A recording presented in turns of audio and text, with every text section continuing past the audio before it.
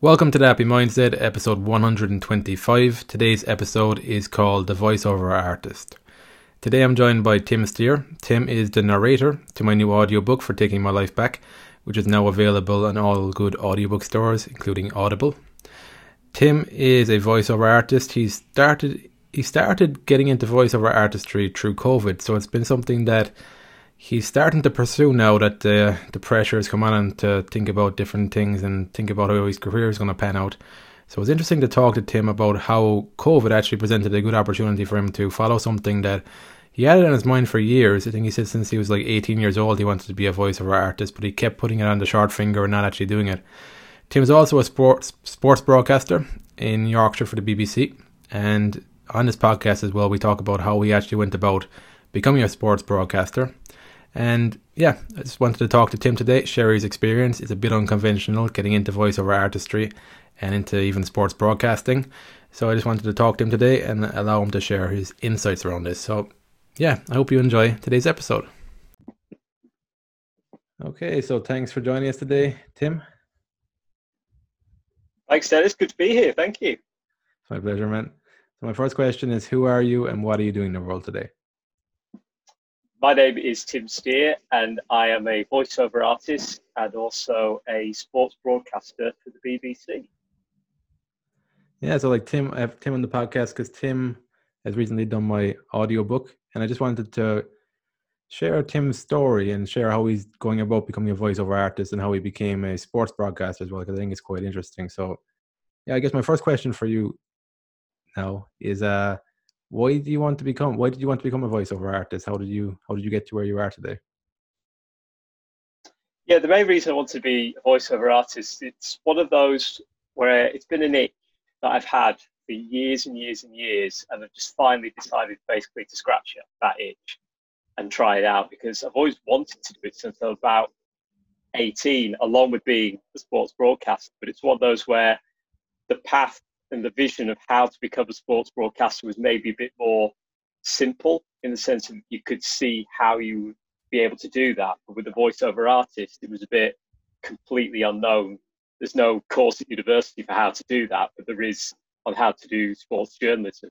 So it's a case of, well, let's tackle the sports journalism side, because that's something I still also really, really want to do and I'm passionate about. So becoming the voiceover artist quite recently was something that, because of what's been happening with the lockdown situation, I've not been able to work on the sports side of things, because obviously all sports has been pretty much cancelled during lockdown. So it's like, well, I've got no excuse now. I'm at home. I could do voiceover stuff from home. About a year or so ago, I actually bought all the equipment I needed, but never really got around to doing it because I was too busy with work. So it's like, well, that work's gone. I'm at home. Why not give it a go? Why not try and put myself out there and try and become a voiceover artist? And thankfully, the first couple of months, I've seen some benefits to that. But at the same time as well, probably wouldn't have got where I've got if I didn't have the help of a voiceover coach, who is a guy called Gary Terza, who used to be continuity announcer for Channel 4. And he offers service where you can go to one of his studios either in London or in St Albans, and you can record some voiceover demos, so you have something that you can send out to people to go, this is what I can do. And then he also helps you afterwards for a year, just like anytime you need him, email him, sort of thing, and he can offer you practical advice. Again, as I said before, there's no university courses on how to do voiceover work, so having somebody there to guide you has been crucial for me in that regard. So it's one of those where I've been desperate to give it a go. I'm basically locked down, and being stuck at home has forced my hand and meant I've given it a go. You know why you were drawn to being a voiceover artist in particular? Do you remember when you were younger, were you drawn to something in particular that kind of set you up for this path? Yeah, when it came to voiceover stuff, it's one of those where probably a lot of people, if they are listening and have been thinking about being a voiceover artist, one of the things they've probably heard is, oh, you've got a really nice voice. You've got such a good voice. You should do broadcasting, or you should do audiobooks, or you should do commercials, or whatever it may be. You've got a really, really nice voice. I think, oh, well, thank you. Maybe I do. Maybe I could do something with this. I also have done a lot of amateur dramatics growing up since I was about 8 years old, and so the idea of voice artistry and amateur dramatics kind of and sports broadcasting kind of all go hand in hand. The sense that you're performing, whether it's something like a script for a corporate video, or whether it's on stage being a character, or whether it's sports broadcasting and you're commentating on a football match, rugby match, whatever it may be. The thing that links them all is performing, because you've got to turn something into a performance and make it interesting for somebody to hear. So that element is something that I've always really, really enjoyed. So the voiceover side of things was me thinking, well, I can use my voice, which many people have said is a strength of mine, something that is ideal for something like this, combine that with my love of performing anyway, and try and earn a living from it. So it was one of those where a combination of factors really drew me into being a voiceover artist, because using something as simple as my voice could benefit me in some way. So, but being 18, 17, 18, when I decided it might be something I'd like to do, wasn't really easy or a viable option at the time, but it was always something I wanted to do because of my love of performing and broadcasting. And sports, like were you somebody who was into sports growing up? Where did the sports broadcasting come from then? Yeah, massively into sport, always have been. Any kind of sport, except for golf, any kind of sport, Yeah. really, really, really into. I was one of those kids where I had sports equipment of all sorts. I had a basketball hoop in my garage. I had a snooker cube, because I love snooker, pool as well, football, rugby, pretty much any sport except for golf. Again, can't reiterate that enough. Really can't play golf. But apart from that, just love sports in general. So it was one of those where watching a lot of sport growing up, and you see people like Martin Tyler, the way he commentates on football, or nowadays Mark Chapman, someone like that, you think, oh, love to be able to do what they do. So that ambition to be a sports broadcaster started about 13, 14, but my love of sports has been there since I've been able to basically watch football for the first time, or kick a ball, or wherever it may be. That love, that passion has always been there. What's the was it relatively straightforward to actually get into sports broadcasting once you gotten your degree in it, and like what's the opportunities actually like when you actually get on the other side of the qualifications? I always find, because I get asked this a lot, obviously, people that are really ambitious and want to become a sports broadcaster, sports journalist, whatever it may be. How did you get into it? How do you do it? I really wish I could say there was one hard and fast way of doing it, but sometimes it is a case of right place, right time. And I know that sounds awful, because you can work really, really hard and do all kinds of different things. Sometimes you just got to be in the right place. But what I did was I did a sports journalism undergrad course at Leeds Trinity and All Saints College. It was the first time they ever had a sports journalism course, so they were all finding their feet with it. We did the undergrad course, and doing that course, my love of radio, which I had anyway, doing that course made me think, actually, I'd rather do radio more than the written side of sports journalism. So that's when I took a year out, saved up some money, did a postgraduate diploma in radio broadcasting, which enabled me to get my Broadcast Journalism Training Council certificate, which basically means that I'm legally trained and have all the key skills that you would need to work as a radio broadcaster in like a newsroom, for example. And I enjoyed that so much that the option of a master's came up. So it's like, wow, one more year without having to think of being a proper adult and getting a job. Yeah, that's fine. Let's do a master's. Let's stay on and do that. So I did that as well. And then at the end of that, Leeds Trinity didn't offer a PhD in sports journalism. If they had done, I probably would have stayed on and done that as well. So I was like, well, now I'm forced with the reality of maybe I should actually face the real world and get a job. So I applied for a placement scheme at BBC Radio Leeds, where you could spend 8 weeks with their sports team for 2 days a week, and you could work with them, learn what it takes, learn the ropes of being part of the BBC Radio Leeds sports team. applied for that with about 100 or so others, I think, that applied for it. They told me in the end. I was very fortunate to get the gig. So for 2 days a week for 8 weeks over the summer of 2011, I was with the Radio Leeds sports team. And again, I'm sure lots of people have been on placements like that. And at the end of it, they go, well, thank you very much. Had a great time. Bye-bye. See you later kind of thing. But fortunately for me, whilst I was doing that, an opportunity opened up where they needed freelancers now and again to do sport bulletins, to write and read their sport bulletins. And the sports editor at the time said to me, look, really enjoyed having you on the placement. Would you fancy doing some freelance shifts for us? I was like, absolutely, yeah. And again, it all goes back to doing that right place, right time. I say 99 times out of 100, I would have ended that placement, nothing would have been there, and that would have been the end of that. It just happened to be that there was an opportunity open.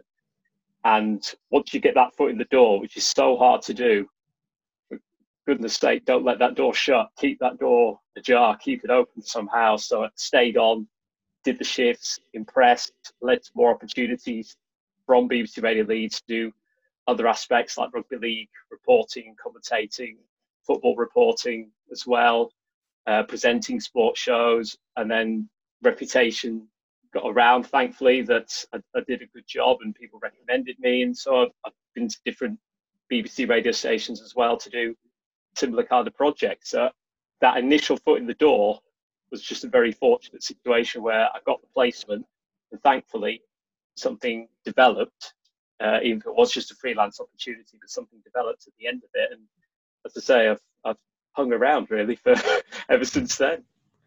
Do you have any advice for somebody who's doing broadcasting or wants to do broadcasting when it comes to nerves that come up when you're actually speaking in the broadcast? I'm assuming that you feel nervous in these situations sometimes. How do you handle that in the moment? Oh, Dennis, honestly, I can remember vividly very first time I ever did a live rugby league report. I got sent to a rugby league match, which was Hunslet against Swinton in 2010. It was actually just before I started the placement. It was in 2010. Never done anything like that before. Love sport, and I've done like hospital radio and bits and pieces, but never done live match reports before. And there's just that moment where the presenter of the studio goes, let's go over now to Hunslet against Swinton with Tim Steer. And then there's just that second or two of silence, and you go, oh my God, I've got to speak now. I've actually got to say something here. And that moment, the first few times I had to do that moment still scared me. It's like, oh, it's literally just me talking to thousands of people on the radio, and I've got to say something about what's happening in front of me. And suddenly your mind goes blank. You don't know where you are, who's playing, anything, just all completely goes. And I think even now, to a degree, even though the nerves are nowhere near how they were there is still that moment of when the presenter hands to you and there is just that silence, or they play a jingle. And then at the end of that, you've got to be on it. You've got to start speaking. You've got to sound good. You still get those nerves. And I think if you didn't get those nerves, there'd be something wrong, because it's almost, and I hear this from a lot of people in the industry, if you don't have those nerves just at that moment, you're being complacent, and you've really got to have those nerves because you can use them in a real positive way. Because if you just sort of go, it's fine, whatever, something will slip, guaranteed something will slip. So I like to have a bit of those nerves, but it definitely wasn't like how it was in that first case in 2010. And that will always stick in my mind so vividly, because it was terrifying, but pushed through it, got through it, and thankfully did all right, did enough anyway to keep getting more gigs like that. So if you get those nerves, good, just use them in a positive way. That's good. So you're actually accepting that that's normal. You're accepting. I think there's a power in that, actually accepting that you're going to feel nervous, especially if it's going to mean something to you as well. You're probably on the wrong path as well if it's something you've got no emotional attachment to at all. Yeah, completely. If you know it's something you love to do, you really want to do, I think that automatically generates some nerves, because I suppose it's like anybody taking an exam. You want to do well in the exam, So as a result of that, you feel nervous because you know that if you don't do well in that exam, something that you want to do well in, you feel disappointed at the end of it. And it's like that before you go on air. You really want to do well in it because you love it and you love what you do. And if it doesn't go well, you go, oh, I feel so disappointed at the end of it. So you need to accept those nerves. I happily accept those nerves. No one likes nerves. No one, no one goes, oh, Yeah. I really want my stomach to be flipping upside down. But you've got to accept it because you care about what you're doing passionately. So it's how you take those nerves and use them to your advantage. Mm. So you've been in this for over 10 years, haven't you, the sports broadcasting? When did That's the right. Yeah. voiceover artistry bug start coming back into you again, that you felt like there was something missing? It started about a year and a half ago, where I was going through a period where the work, sports broadcasting wise, was drying up a bit.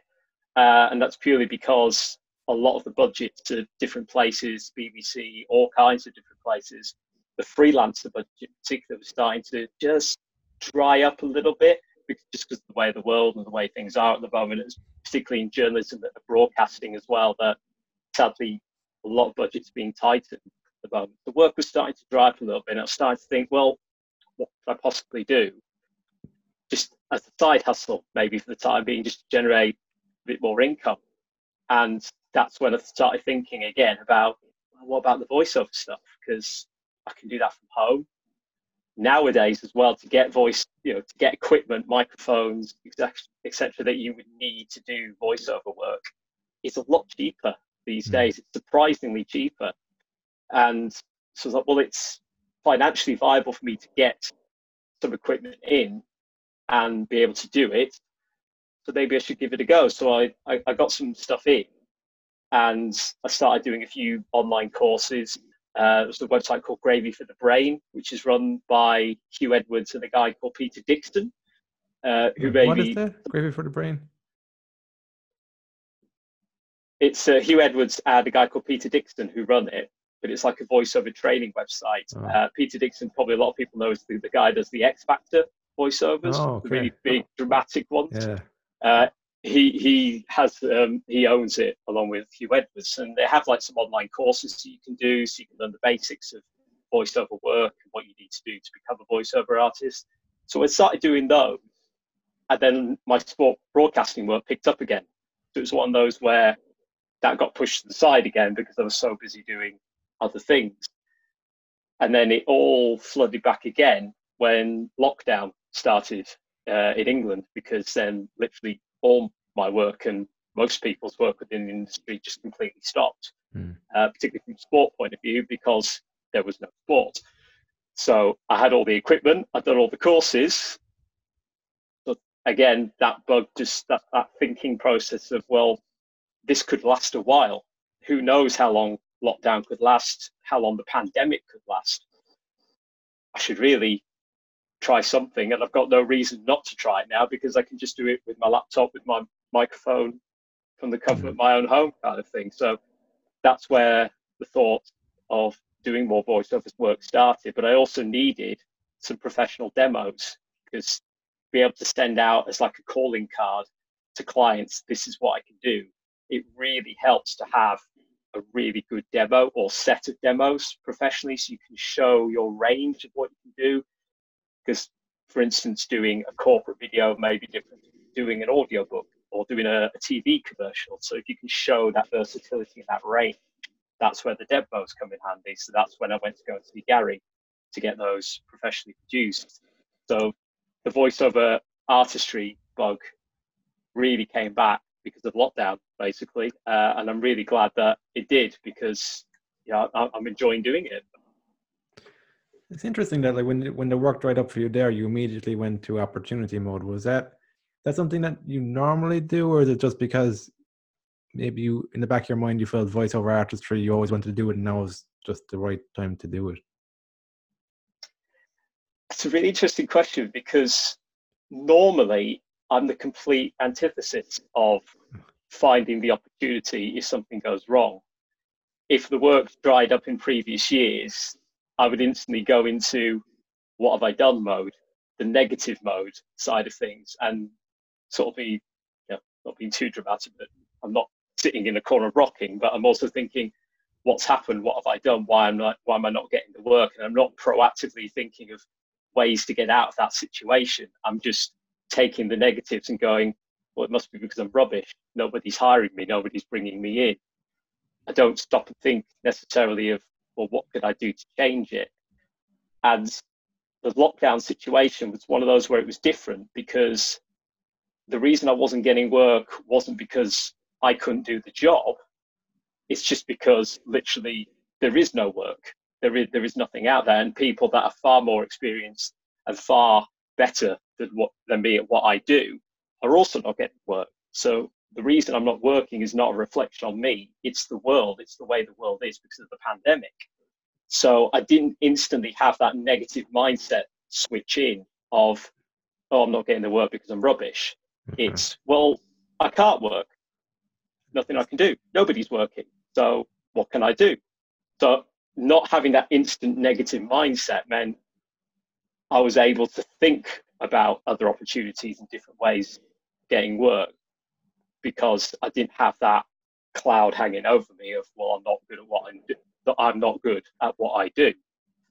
So it was probably the first time ever in my freelancing life where I saw the positive side of not working rather than the instant negative side of it. It's interesting because what you're describing there is that you just simply didn't make it personal.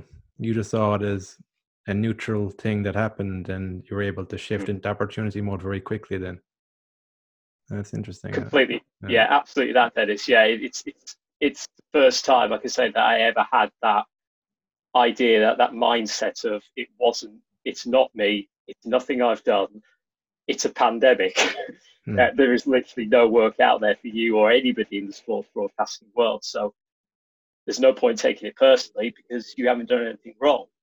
But use this as an opportunity. Use this to do something or find something else that you'd want to do. And luckily, the itch that I've been wanting to scratch is something that I can do at home anyway. It's something that I don't need to go outside and do. It's something that can be done with my laptop, my microphone, the internet, and see how we get on. So it was a blessing in disguise. Yeah. As much as you don't want to call the pandemic a blessing in disguise in any way, shape, or form. Yeah. But I suppose personally, it pushed me into that direction. It pushed me into that positive mindset of, well, let's go for it. Let's give it a go, because what's the worst that could happen? I could earn a little bit of extra cash, or nothing happens, but I can't say I've not tried it, because I've had 2, 3, 4 months of lockdown to at least give it a shot. And yeah, the answer was right in front of you too, just in your house. You got the recording equipment and everything. But before we're talking, before we did this podcast, we're talking a little bit around, I guess, even just the technical skills to voiceover artistry. Because I can remember from my translation days, there was a lot of stuff that went into it that isn't very obvious to a person who isn't in translation. Things like the register, being well read in the topic. When it comes to voiceover artistry, you speak around a wide range of topics, so you're not going to be an expert in every single topic, and sometimes you might get a topic you know nothing about. How do you handle that? And how do you get a feel for the right tone and intonation you need to get across when you know nothing about the topic maybe a day before? Yeah, this is the biggest, well, one of the biggest tasks of being a voiceover artist, is that you're absolutely right. You're presented with all kinds of things, from a corporate video talking about corporate speak, corporate things that you don't really know about, or it can be an explainer video, so like one of these animated things going, this guy's called Bob and he wants to buy a car, those kind of videos.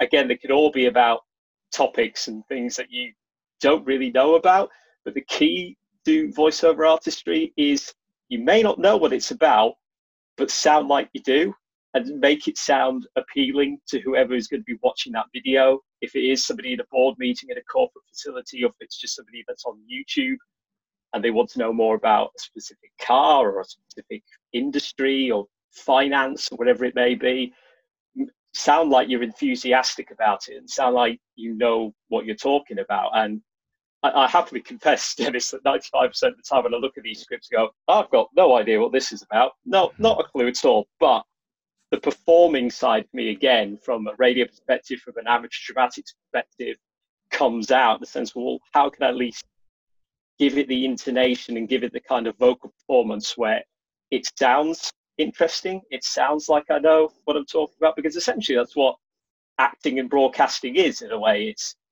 It's taking something, it's taking an idea or whatever's happening out on the pitch from a broadcasting point of view and making it sound interesting. And the only way you can do that is with your voice. You know, you could easily put somebody watching a football match and they can tell you what's happening, but they don't necessarily make it sound interesting if they're just saying it in a complete monotone voice all the time.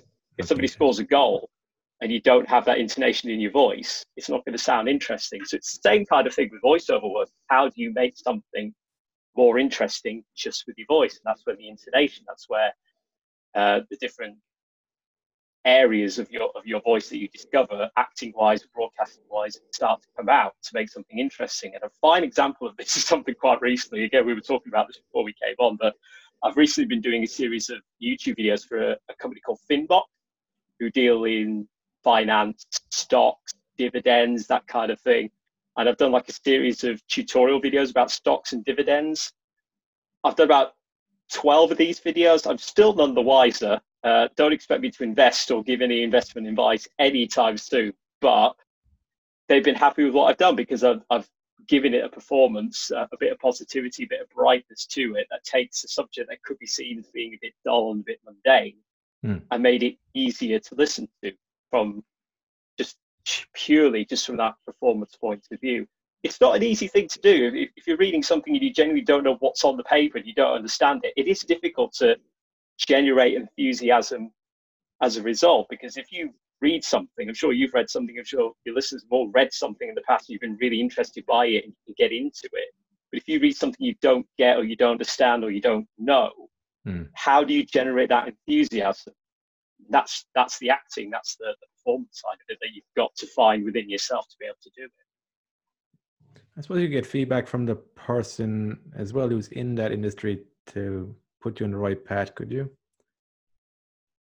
Yeah, absolutely. Yeah. The voiceover coach I've had, Gary, has been really, really good in that sense of, again, because he knows I've done plays and amateur dramatics in the past, who said he's found ways to help me tap into that side of things and go, well, you may not get it, you may not understand it, but just perform, treat it as a script. If you were just reading a script as if you were doing a play, just try and look at it from a different point of view. Don't look at it as a piece of boring corporate text. Look at it as something that you can make your own because of your performing abilities.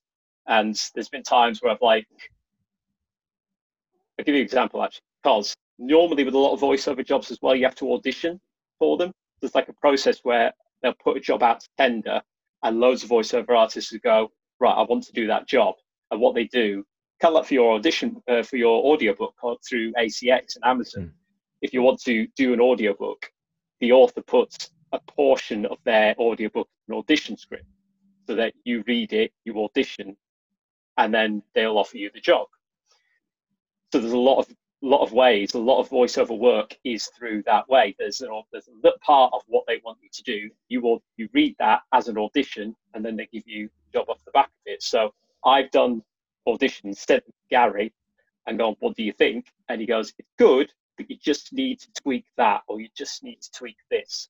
And that's where someone like him is brilliant, because if you're just on your own and you've got nothing to bounce off, you've got no sounding board, you always think you're brilliant. Go, yeah, that was brilliant. I'm going to send that off. That is top job. But then you send it to somebody like Gary who knows what he's talking about, and he goes, well, just change that, and yeah, you'll be fine. And he's always been right. He's never been wrong. He's like, oh gosh, yeah. Now you say that, it's so obvious. But unless you have somebody to talk to like that, it doesn't always come naturally. Do you have any advice for somebody to get out of their own head when they're if they're a voiceover artist, and think about the audience? Because that's what I find most challenging with writing, is that when I'm writing something out, is keeping the person I'm writing to in mind sometimes can be a challenge. Have you any advice for somebody who's a voiceover artist in that regard? Yeah, I suppose it goes back to the point we were talking about earlier, where if you're a voiceover artist and you're faced with a situation where, again, you're talking about stocks or dividends, and it's not your thing, you have no interest in that at all. Think about the person watching that YouTube video who is maybe wanting to learn about stocks, about dividends, so they can maybe look to possibly invest. Think of it from their point of view of, well, they're probably like you. They have absolutely no idea what this is about. And if presented in the wrong way, they're going to be bored and just go and click off. So you've got to think from their point of view of, well, how can I make this interesting for them to watch? For you reading it, you're probably just as bored reading it, going, this is so dull. So you already have the right mindset, because you're probably thinking along the same lines of the people that are watching the video, that they're probably going to be bored senseless talking about stocks and dividends. So you just got to try and make it more interesting, more lively, more positive, brighten your voice, and almost talk to them like you'd want them to talk to you about it. If you're sat and you're in like a meeting and it's like a whiteboard presentation, I'm sure plenty of people have gone through so many of these where you sat absolutely bored out of your tricks as somebody just reading off a whiteboard. It's a boring situation, and if that's the way it's going to be on a voiceover, you're going to be bored. So talk about that subject the way you want it to be taught to you. If you think, well, if he spoke like that, I'd find this quite interesting. So do that kind of performance. Do you do any breath work or anything for your voiceover work? Like, because what I found from just speaking on a podcast, it's just being able to actually breathe a bit more when I'm speaking makes it a lot better to be on the podcast, rather than what I tend to find is when I'm not paying attention to my breath, I speed up quite a lot. I'm in my own head a lot, and you're just like, I don't actually enjoy the experience. So do you do any kind of breath work or anything as a voiceover artist? Yeah, I have done. Yeah, and again, for me, I'm quite lucky in the sense of, because I've done a lot of acting and musical theatre in the past as well. That I've had a lot of sessions, a lot of workshops where I've done stuff with breathing anyway.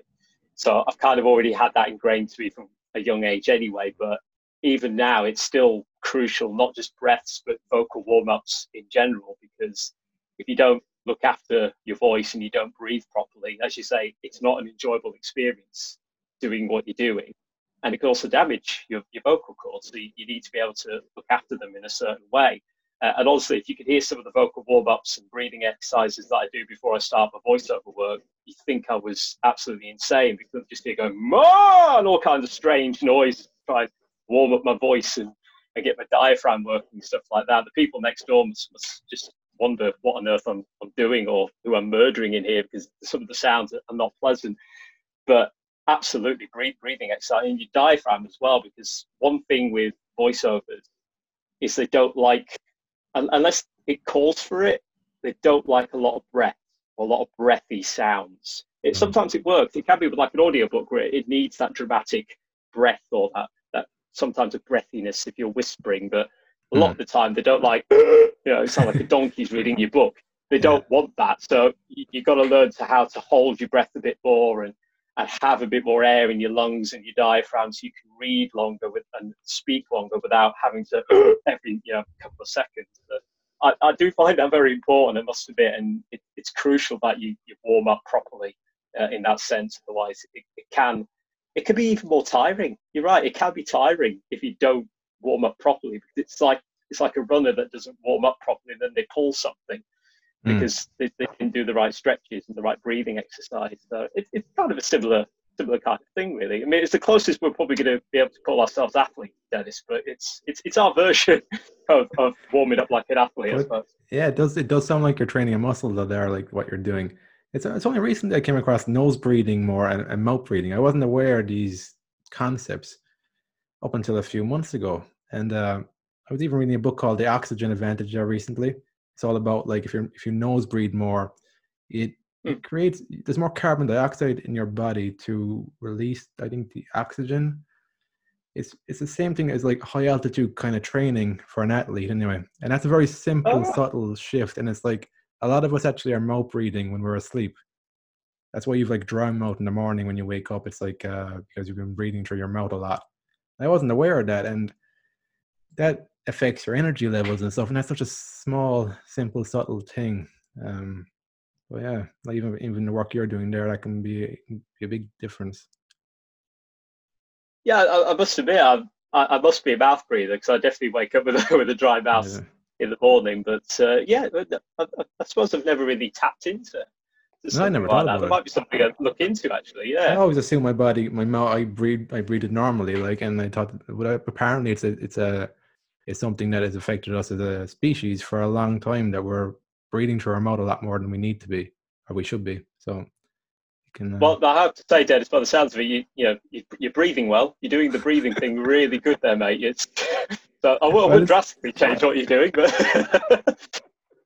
it's funny that stuff came to my awareness, because I was having like jaw problems there for a while, and I still have them to a bit. And that's one of the things I'm trying out. And the other thing this year was that I wanted to like slow down the way I speak in the podcast to have a bit more impact. And this is the stuff I'm starting to learn about as a result of making that decision maybe a few months ago. Just shows the power of making a decision, what you can actually become more aware of and conscious of, I think.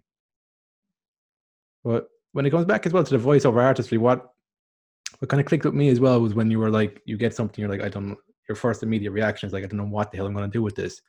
That's my immediate reaction too as a programmer when I'm given like a problem to solve, and I'm like, what the hell am I supposed to do here? But I know that I've got fundamental principles in my mind that I can use. I've got tools I know I can use. What would be some of the key tools as a performer that you always keep in mind, that you know you've got to do the job? I think a couple of the key things that I always bear in mind are who's going to be listening to this or watching this, if it's a video, whatever. Who's going to be listening? Who's going to be watching? What kind of age range are we looking at?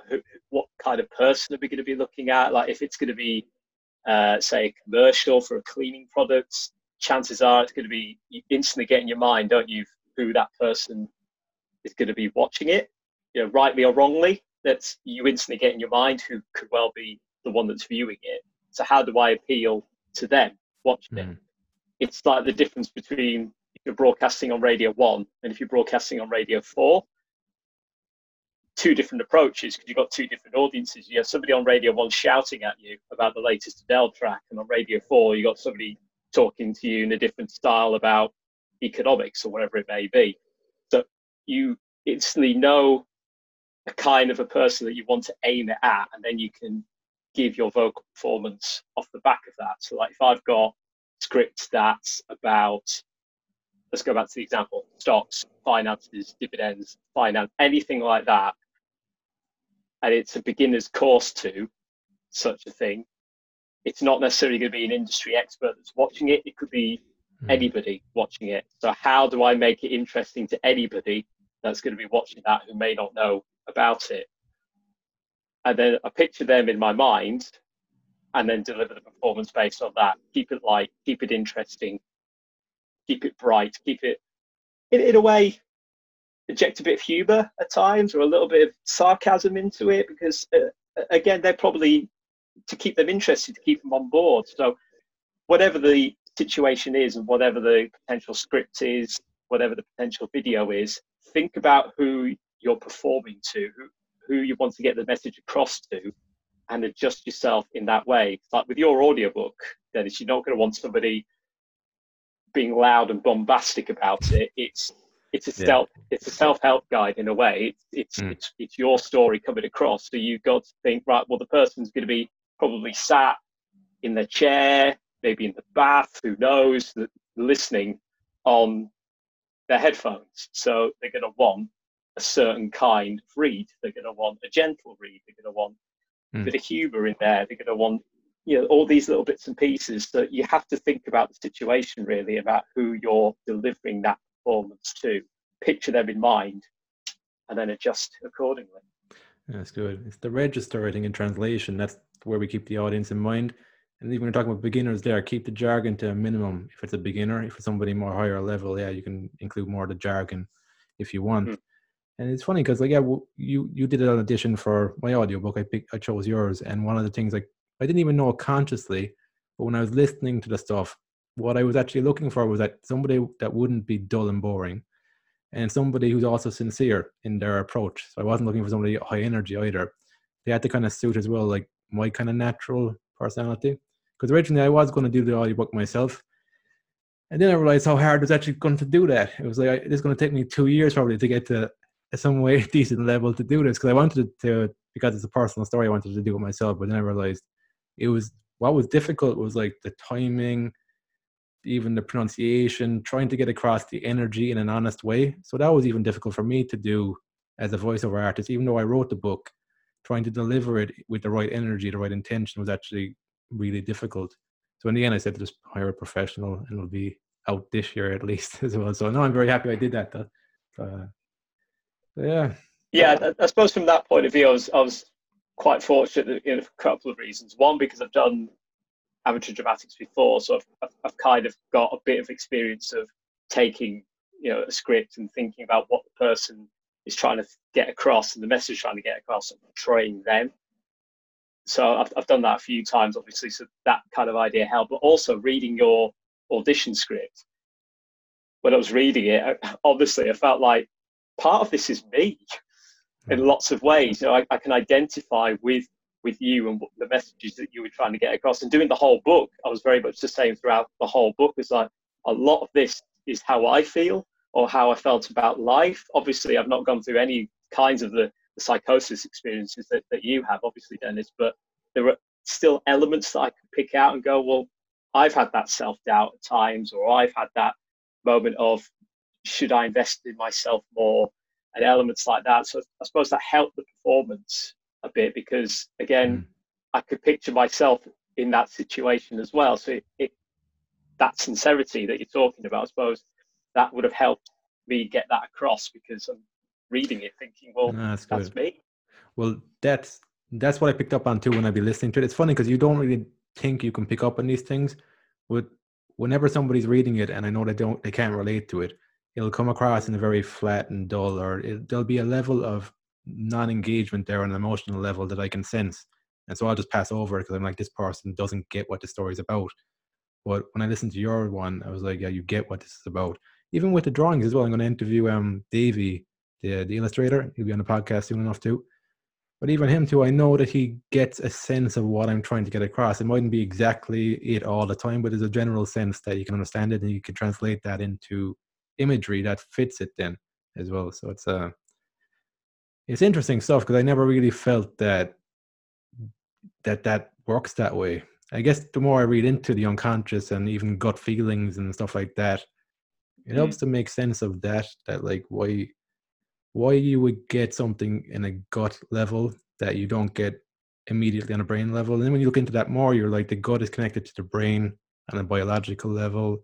There are actually neurons and stuff firing there in your stomach and stuff. So it's amazing that when you start looking into this stuff, it starts to explain these things that you would think don't make any logical, rational sense. I suppose that's where the saying comes from, isn't it? Trust your gut. Because you hear that, like, well, go with your gut instinct to how you feel, and you think, well, why? What does that even mean? But as you say, it's all connected in some strange way, and sometimes you just know. You don't understand why. Yeah. You just know that it's the right call, the right decision, whatever it may be. Yeah, you don't have to know why. You just have to kind of go with it and then learn from it and adapt from it. Because sometimes the lessons are hard to take, but they're the lessons you're supposed to learn, kind of thing. I think so. Yeah. Yeah, sometimes if you just follow that gut instinct, like you say, it may fall flat on its backside, but you learn from it and you pick up on those lessons and you go, well, that didn't work. I know why. Move on and just try and learn from that lesson. Yeah, exactly. Yeah. Actually, how are you finding? I suppose you learned the business skills from freelancing in broadcasting. With it, you actually setting yourself up with the mindset of a business, knowing what your worth is and stuff. Because I've done a little bit of freelancing and I always found that the challenging part of knowing your value, knowing your worth, not underselling yourself. Have you learned some of that already from the broadcasting to make the voiceover artistry a bit easier on the business side, or how has that evolved for you? Yeah, I had a little bit of that from the broadcasting side. I suppose maybe not as much in the sense of knowing your worth necessarily, because if you get a day's shift working at a BBC local radio station, that's how much you're paid. They say, well, that's how much you get. You're getting it, kind of thing. You can't really negotiate Negotiate. that. Okay. Yeah. It's kind of that's a day rate, so take it or leave it kind of thing. And if you're doing a match reporting for another station, again, they say, well, we'll pay you that, and you either say yes or no, and you don't get the gig kind of thing. So that kind of side maybe is not, but I suppose what I did learn from the broadcasting side to a degree is having to sell yourself in a way, because you're competing with a lot of other freelancers to do, I mean, there'll be thousands of people out there that want to do sports broadcasting, sports commentating, whatever it may be. So how do I make myself stand out a bit, and look just that little bit more, just to get that edge over people? And even though I'm still not great at selling myself, I like my work to speak for what I do. It's like, well, if you listen to me commentate on a football match, hopefully you think, well, he's good enough to do another match for us, later down the line or wherever it may be. So that helps. But with the voiceover kind of thing, this has been the first time really where I've had to go completely from the ground up, because at least with sports broadcasting, I've got a degree in sports journalism. I did a placement with Radio Leeds. I learned on the job things. But with voiceover stuff, you literally got nothing. You've got no degree. You've got no nothing. You are starting a business from the ground up. So that has been difficult at times, and I'm still learning as I go. It's like, well, how could I promote myself better? How could I get myself out there to more people? What do I need to do? It's a lot more murkier waters than in regards to freelance broadcasting, because you're starting with a microphone and a laptop and very little else, and you have to start a business up. So you get elements from the broadcasting side of things, but I'm still learning every day as to how I can try and make this business of mine grow and become something more and something bigger. Yeah, it is challenging. But I think your approach is pretty solid too. Like, you're letting the work speak for itself, and if it's good as well, people want more of it, then you can charge higher rates over time as well. It's just, I guess, being in a position where you're really skilled at something as well to begin with. And yeah, rates is a big thing, particularly with voiceover work, because you can literally go on a website like we were talking about earlier, about like Fiverr or 5 Squid, where you're literally doing a voiceover for £5. Now, if you told a professional voiceover artist that you were doing a 500-word voiceover for £5, they'd probably slap you in the face. What on earth are you doing? Because for 500 words for a video that's going on YouTube, you could probably get hundreds of pounds rather than just £5. But to start off with, and to get yourself out there and to get a portfolio of work as well, sometimes sadly you've got to do jobs for £5, build up a portfolio, and then go, right, well, I've got all of this that I've done. I can show that to people and go, this is what I've done for said company, that company, that company. And then you start to think, right, well, because I've done all of that, what am I actually worth? I've got experience now and I've got stuff to show for it. How much could I actually charge now for being a voiceover artist? And that's when you start thinking more about those professional rates, what you can charge for voiceover stuff. But only being a couple of months into it, I still don't think I'm ready to try and push those kind of pro rates, because people could easily turn around and go, well, you've only been doing it for 2 months. Why should I pay you £400 or whatever it may be? So it's the rates thing, I think, is a real bone of contention in the voiceover world, because for a lot of people, particularly employers, they don't necessarily understand what it takes to do a voiceover. They think, well, you're just reading words off a page. I could do that. Why should I pay you £400 to read that off a page? It's like, well, you're not paying just for that. You're paying for the performance. You're paying for my equipment. I'm self-employed. You're paying for my laptop. You're paying for my microphone. You're paying for the roof over my head. All these kind of things. Because if you were to hire a voiceover artist to do a commercial, you might have to hire a studio in the centre of London and get them in there to record it. But this way, you're hiring somebody that has all the gear in their house. And so you're cutting out those costs. So you're paying for that person's equipment. So it's really difficult to get across to people why somebody just reading words off a page deserves more than £10 sometimes. And you don't win that fight a lot of the time. You just have to accept it. But that's where more years of experience come in, and that's when you can start to challenge that a little bit more. Yeah, I think there's also an element of working, I guess, when you get to better level and better stages, you get to choose who you work with a bit more. And if you can work with people who are skilled in their domain, they'll appreciate that something that looks simple is probably, oftentimes in order to make something look simple, there's been years of work that went into that. I think somebody who's gone through that process will appreciate that in somebody else, and they can see that in somebody else, the skill level that's there on a more, I guess, invisible level to somebody who isn't within that field. But yeah, I suppose it's like that in lots of different industries as well. You will have come across people in language programming where you go, what on earth are you doing? You know, you can tell you've not got the experience, but then you come across somebody else that goes, wow, they've nailed that absolutely straight away. That's why they deserve, you know, the big bucks. That's why they deserve more money. And hopefully people can get that with voiceover work, that they'll hear somebody reading a paragraph and go, oh, that's dull. And then they hear someone else read it and go, wow, that was really entertaining, or wow, that was really, really good, and start to see, well, that's the difference between somebody if you pay them £5 and somebody if you pay them £200, whatever it may be. You could apply it to all different kinds of work, but yeah, even sports. I suppose it's more challenging. Yeah, it's definitely more challenging to get that message across and get people out of the mindset of I'm just reading some words off a piece of paper. Anybody can do that. I know. Yeah, it's an infuriating mindset to come up against. Because it's like, why don't you just read it yourself then? Why are you coming to me? But yeah, exactly. Yeah. But you're so good at it, mate. Crack on. You give it a try. Because that's how I realized how difficult doing an audiobook would be. Because I did the first 2 chapters myself, and I was like, Jesus Christ, it's going to take me ages to get this right. So I'm just going to pay somebody else to do it. Like, because I was kind of thinking, well, some people said to me, you're already doing your podcast, so why don't you do the audiobook as well? Like, so that's why I gave it a go initially. But even podcasting and audiobook, the voiceover narration, it's a completely different skill set as well.